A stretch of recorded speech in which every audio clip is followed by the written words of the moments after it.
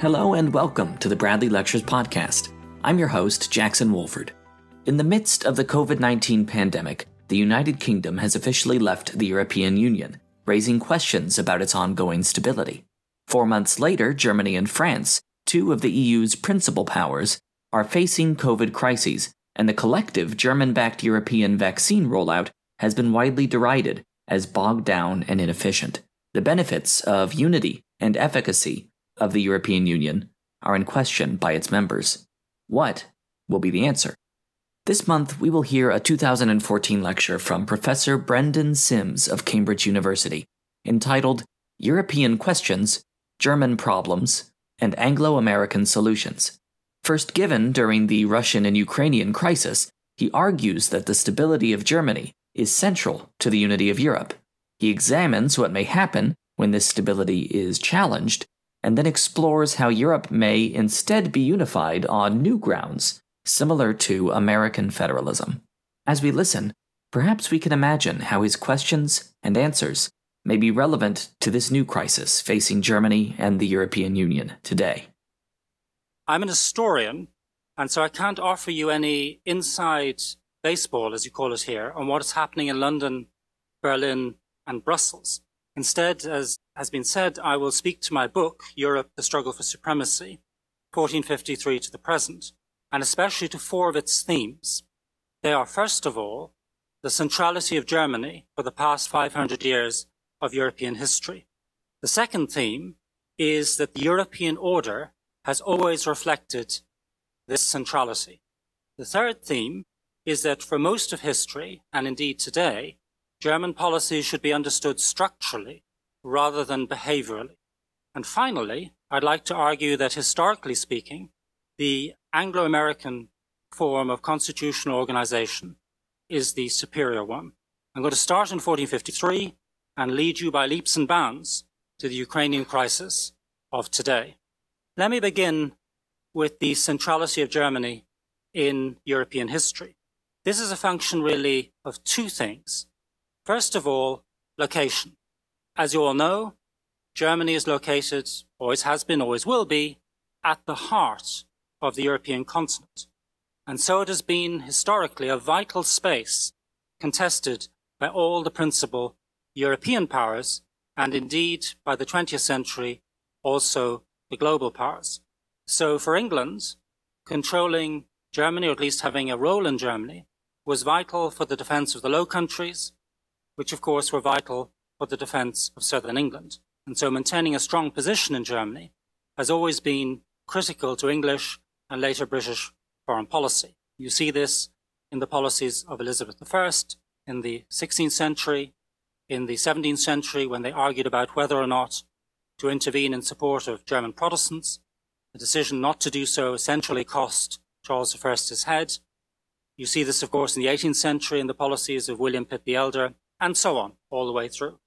The centrality of Germany is also true for France, particularly beginning in the 17th century with the concern to prevent the encirclement of France by the Habsburg powers, Habsburgs at this point being not only in Spain and in present-day Austria, but also to the north of France in the Low Countries. So breaking into Germany, breaking open this ring of encirclement was vital to preventing France from being strangled by this Habsburg superiority. And this, of course, meant Germany was at the heart of things. And this preoccupation with Germany again remained all the way through the 18th century, through Napoleon's repeated invasions of Germany. It was also true of Sweden. Sweden, a major player in the 17th century, concerned to prevent its southern coast from being threatened from Germany, and so determined to control the coast on the other side, northern Germany. The Ottomans saw Germany as their ultimate objective.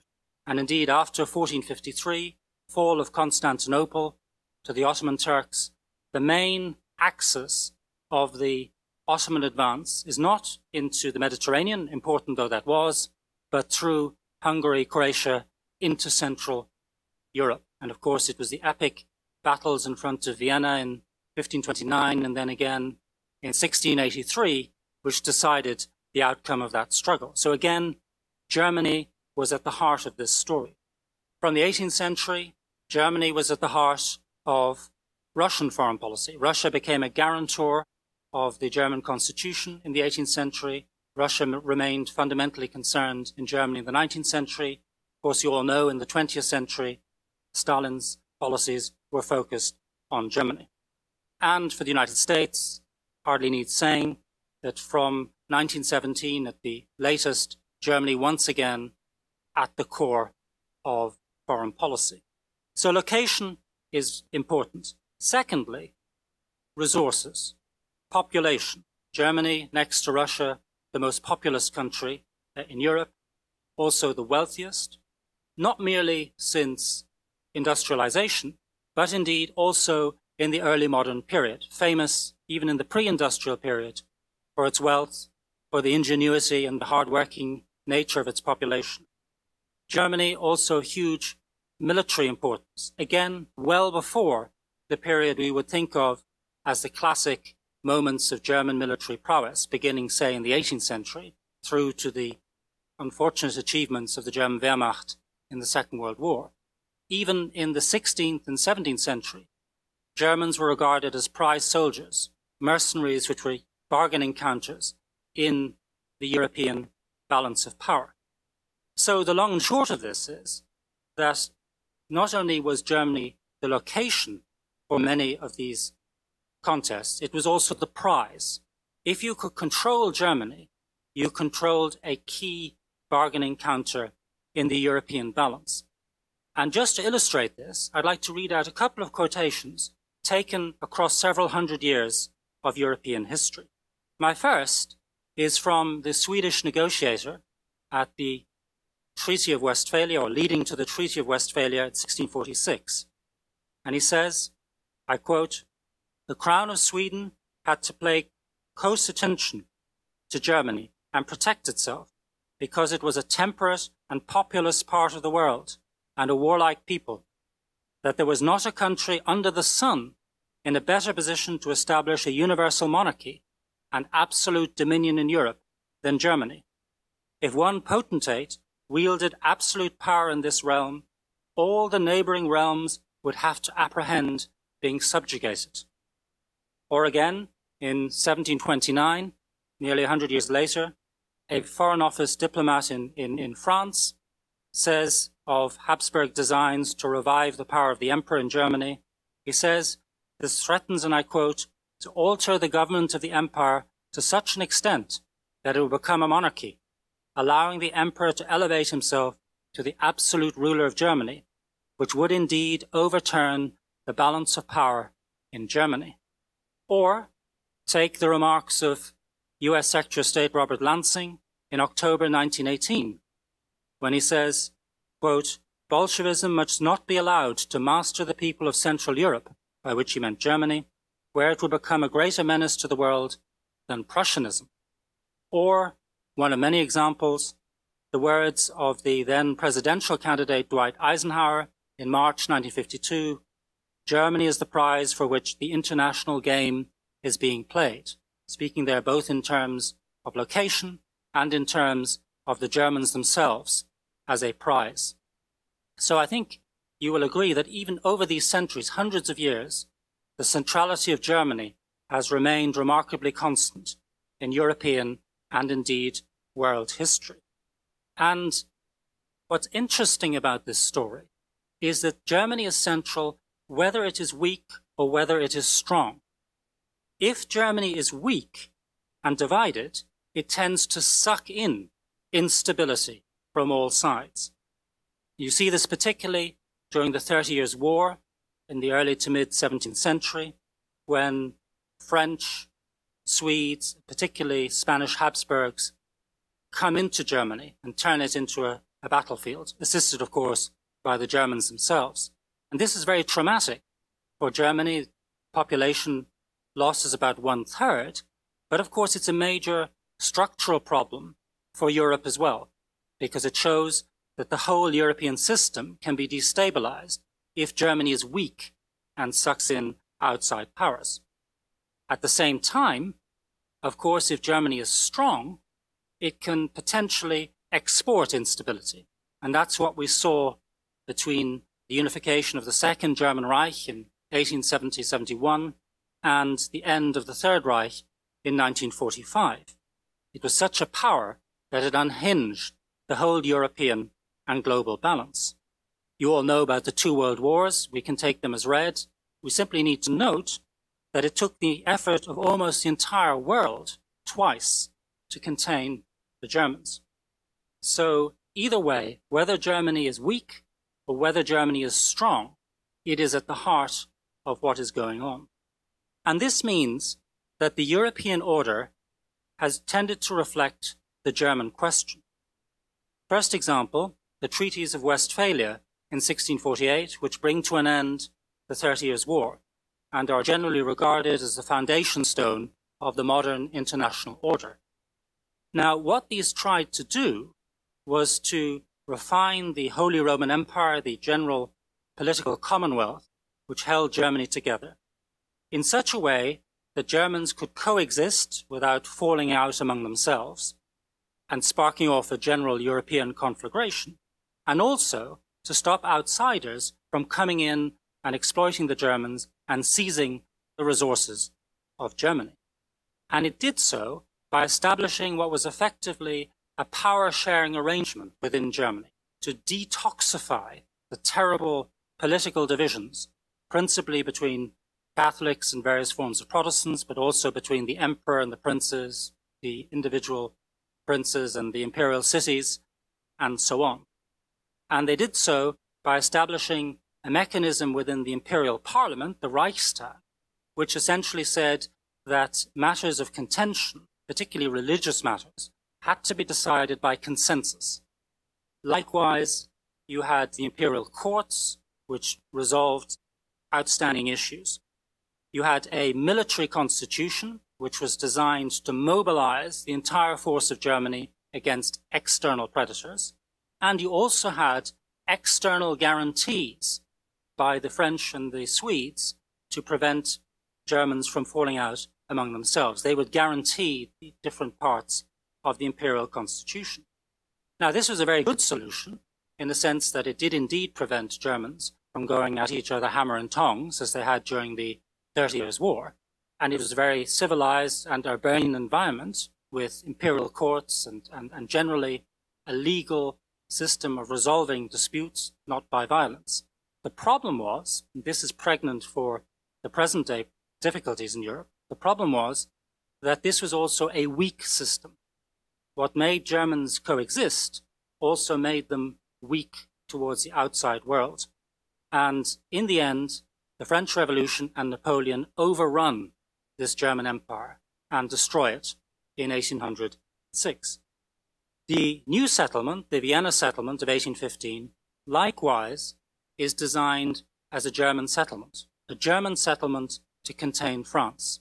So you have, again, common institutions in Germany, a federal military constitution to create corps which could deal with French intervention, a federal assembly to enable Germans to get on with each other.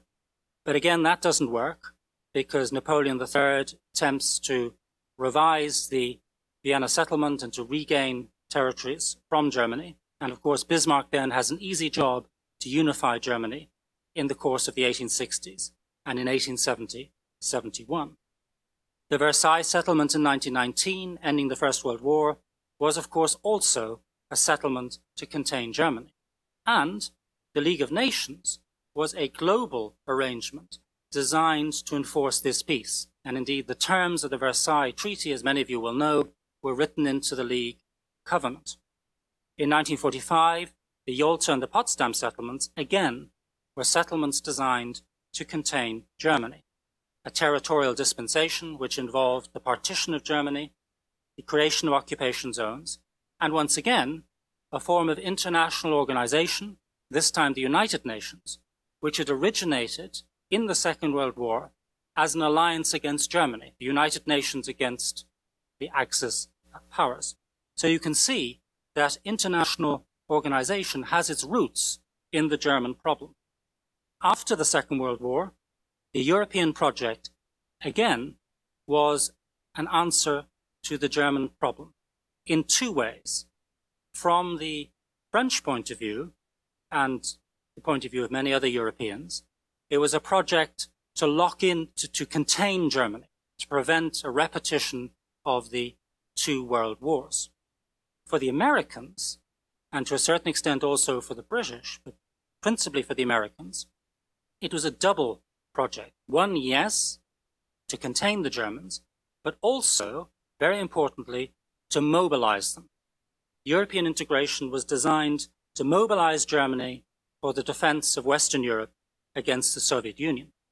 And in order to do this, what was originally envisaged in the European integration project was a combination of parliamentary and military union.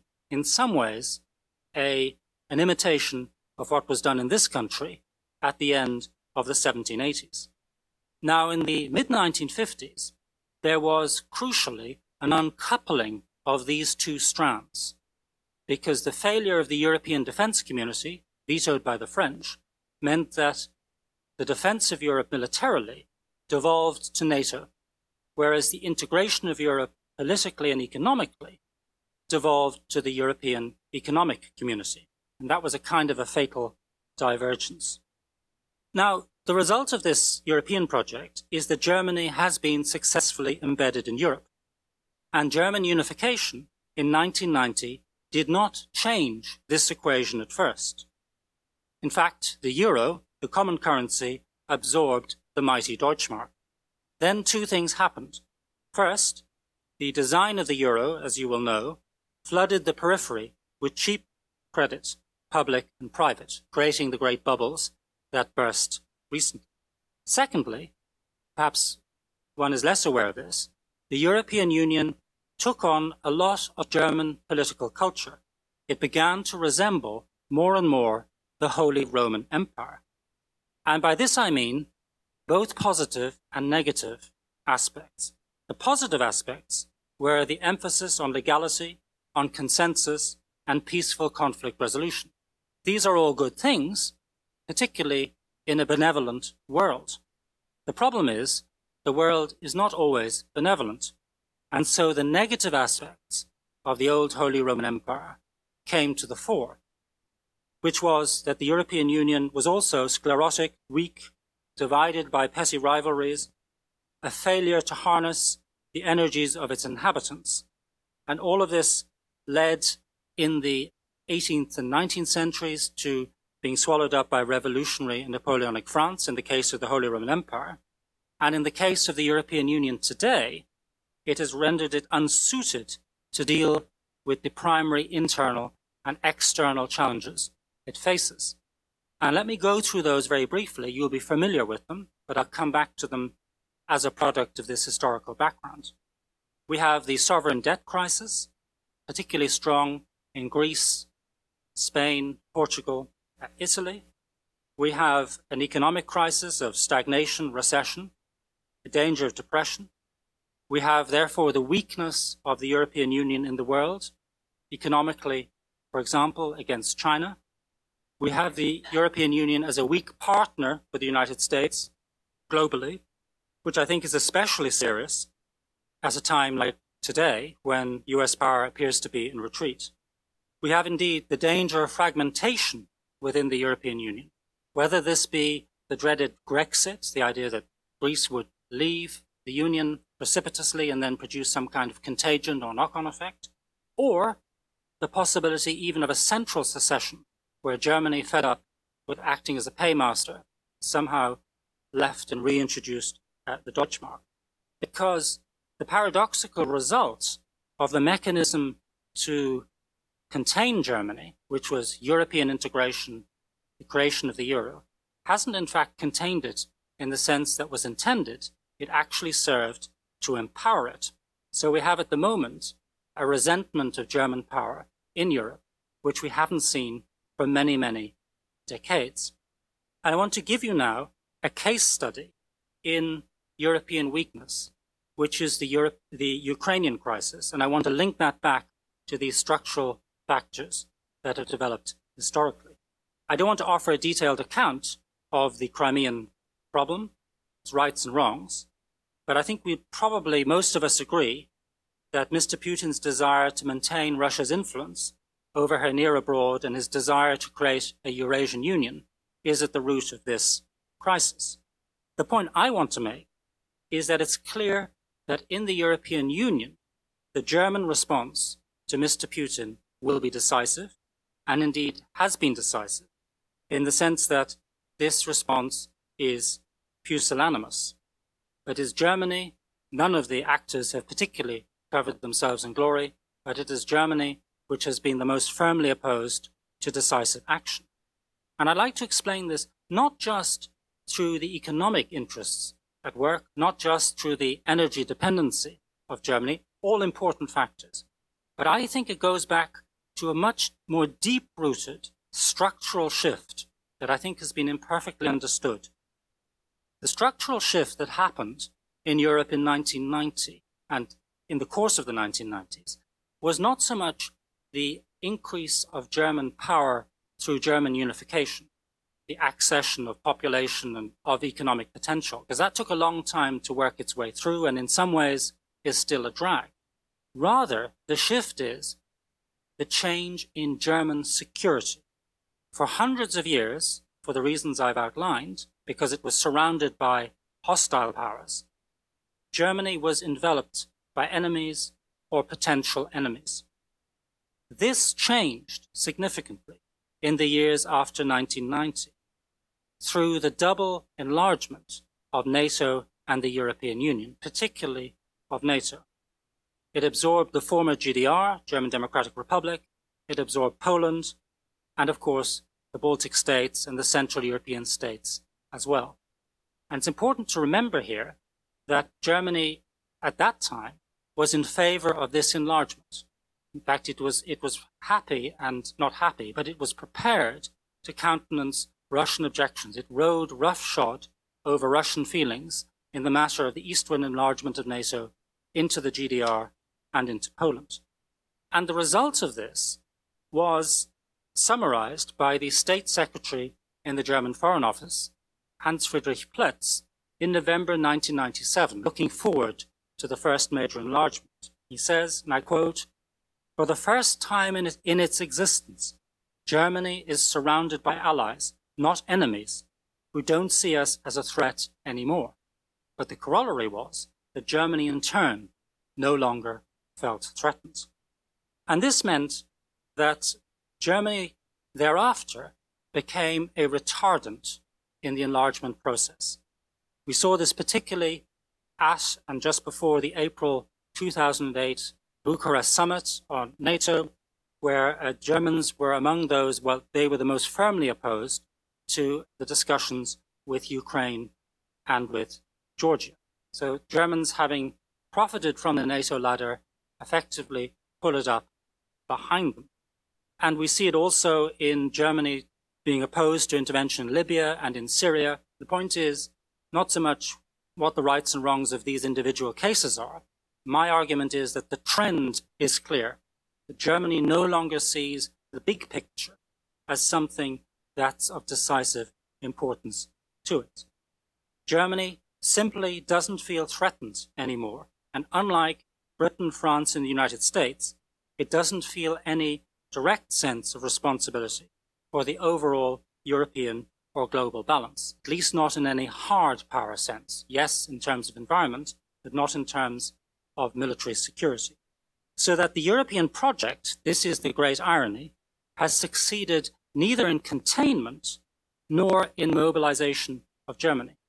And the result is that by refusing the further enlargement of NATO, Germany has actually encouraged the aggression that we have seen more recently. It has created a vacuum on the eastern border of the Union, into which now pushes Mr. Putin. And this is a huge problem for Europe and the West generally. It has long been recognized that the continent punches below its weight on the international scene. We now also have to come to terms with the fact that the post-Cold War political and geopolitical dispensation has created a vacuum at the heart of Europe. So, what to do? Well, in the fourth and final part of my remarks, I turn from the problem, from history, to the solution from history, because it strikes me that these challenges have been faced by polities in the past, in particular by the United Kingdom, or what was to become the United Kingdom, and the United States. So, in the early 18th century, England and Scotland both faced a massive French threat in the shape of Louis XIV's absolutism and plans for universal monarchy. England had an open flank in Scotland. The Scots were broke, having wasted a lot of money on the Darien expedition in the late 17th century. So they had a double crisis, a strategic crisis, the fact that they were not operating together against the common enemy, and they had, in the case of Scotland certainly, an economic crisis. Similarly, the newly independent 13 states in the late 1780s faced a huge problem. They faced the problem of the war debt incurred fighting against George III. They faced a huge external threat, often not realized. So British still, as you will know, in Canada to the north, Spaniards in the south, and Native Americans in the west, Barbary pirates on the high seas beating up on US commerce, which had lost the protection of the Royal Navy. So a critical security situation, a huge danger articulated by elites at the time, as you will know, that the young republic will simply be overrun by the predatory great powers. And there was also the huge danger of internal disunity. Here the founding fathers were conscious of the dangers of the Italian example, that the United States would fall apart just as Italy had basically disintegrated in the 15th and 16th centuries. So how did these polities address these challenges? Well, in the case of England and Scotland, in 1707, there was the Act of Union, which created a joint parliament, pooled the debt, recognized Scottish peculiarity in law and religion, and created a joint project for empire and war in Europe against France. So this union made war, and that war and all the wars that followed made the union, so that you ended up with a highly successful fiscal military British state, which punched hugely above its weight in Europe and the world. And it was to that model, of course, that the Americans turned in the late 1780s, when they were considering the problems I sketched a few minutes ago. And what I think is particularly remarkable against the background of the first part of my lecture is that they considered and specifically rejected the model of the Holy Roman Empire. I just want to read out here some passages from Federalist Paper 19 by Madison and Hamilton. And they say that the, quote, the federal system of the, quote, Germanic Empire is, and I quote, a nerveless body incapable of regulating its own members, insecure against external dangers, and agitated with unceasing fermentations in its own bowels. Military preparations must be preceded by so many tedious discussions, arising from the jealousies, pride, separate views, and clashing pretensions of sovereign bodies, that before the Diet, which is the German Reichstag, the German parliament, can settle the arrangements, the enemy are in the field. Now that was written in 1787, but I submit to you that those remarks would not be out of place in 2014 about the European Union as well.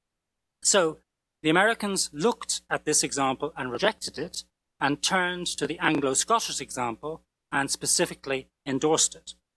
So what results is an American system which of course is American and distinct, but nevertheless in its essence follows the Anglo-Scottish model, specifically so by pooling the debt, creating a treasury bond, by creating a common parliamentary representation, of course an army and navy in due course, and all of this created a common focus and identity. And the rest is history. You know, the United States becomes the greatest power on earth. So how can these lessons be applied to the Eurozone today? I'm going to leave you with these somewhat utopian reflections, but they arise out of my study of history. What we need, I think, is an Anglo-American constitutional structure, with something like presidency, Senate for the regions or for the states, and a House of Citizens or House of Representatives for the population.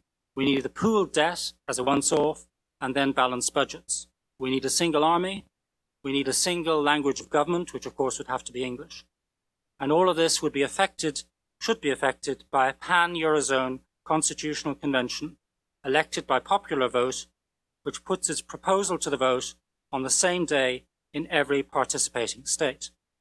This is the solution that will square all the circles that I outlined earlier. It will enable the smaller Eurozone populations to participate without disenfranchising the Germans. It will not only contain the Germans, a big aspect of the historical record, but also mobilize them, the other half of the problem, in the common cause. It will create a single European representation, a single treasury bond, and a single security strategy, which today, for the reasons given, must be focused principally upon the East. So to conclude, the British and the American unions made history. If the Eurozone fails to establish a similar mighty union, then it will be history too, but not in the way that it had intended. Thank you for your attention. Although originally given in 2014, I hope you will find this to have been a relevant lecture, especially when we once again face an embattled European Union, led by a Germany that is under criticism from its fellow members. Whether Dr. Sim's analysis will come to pass, who can say? As always, thank you for listening to the Bradley Lectures podcast. If you'd like more information on the podcast, feel free to follow us on Twitter at the handle @BradleyLectures, or email us at bradleylecturespod@aei.org. Thanks again, and I hope you'll join us next month for the Bradley Lectures podcast.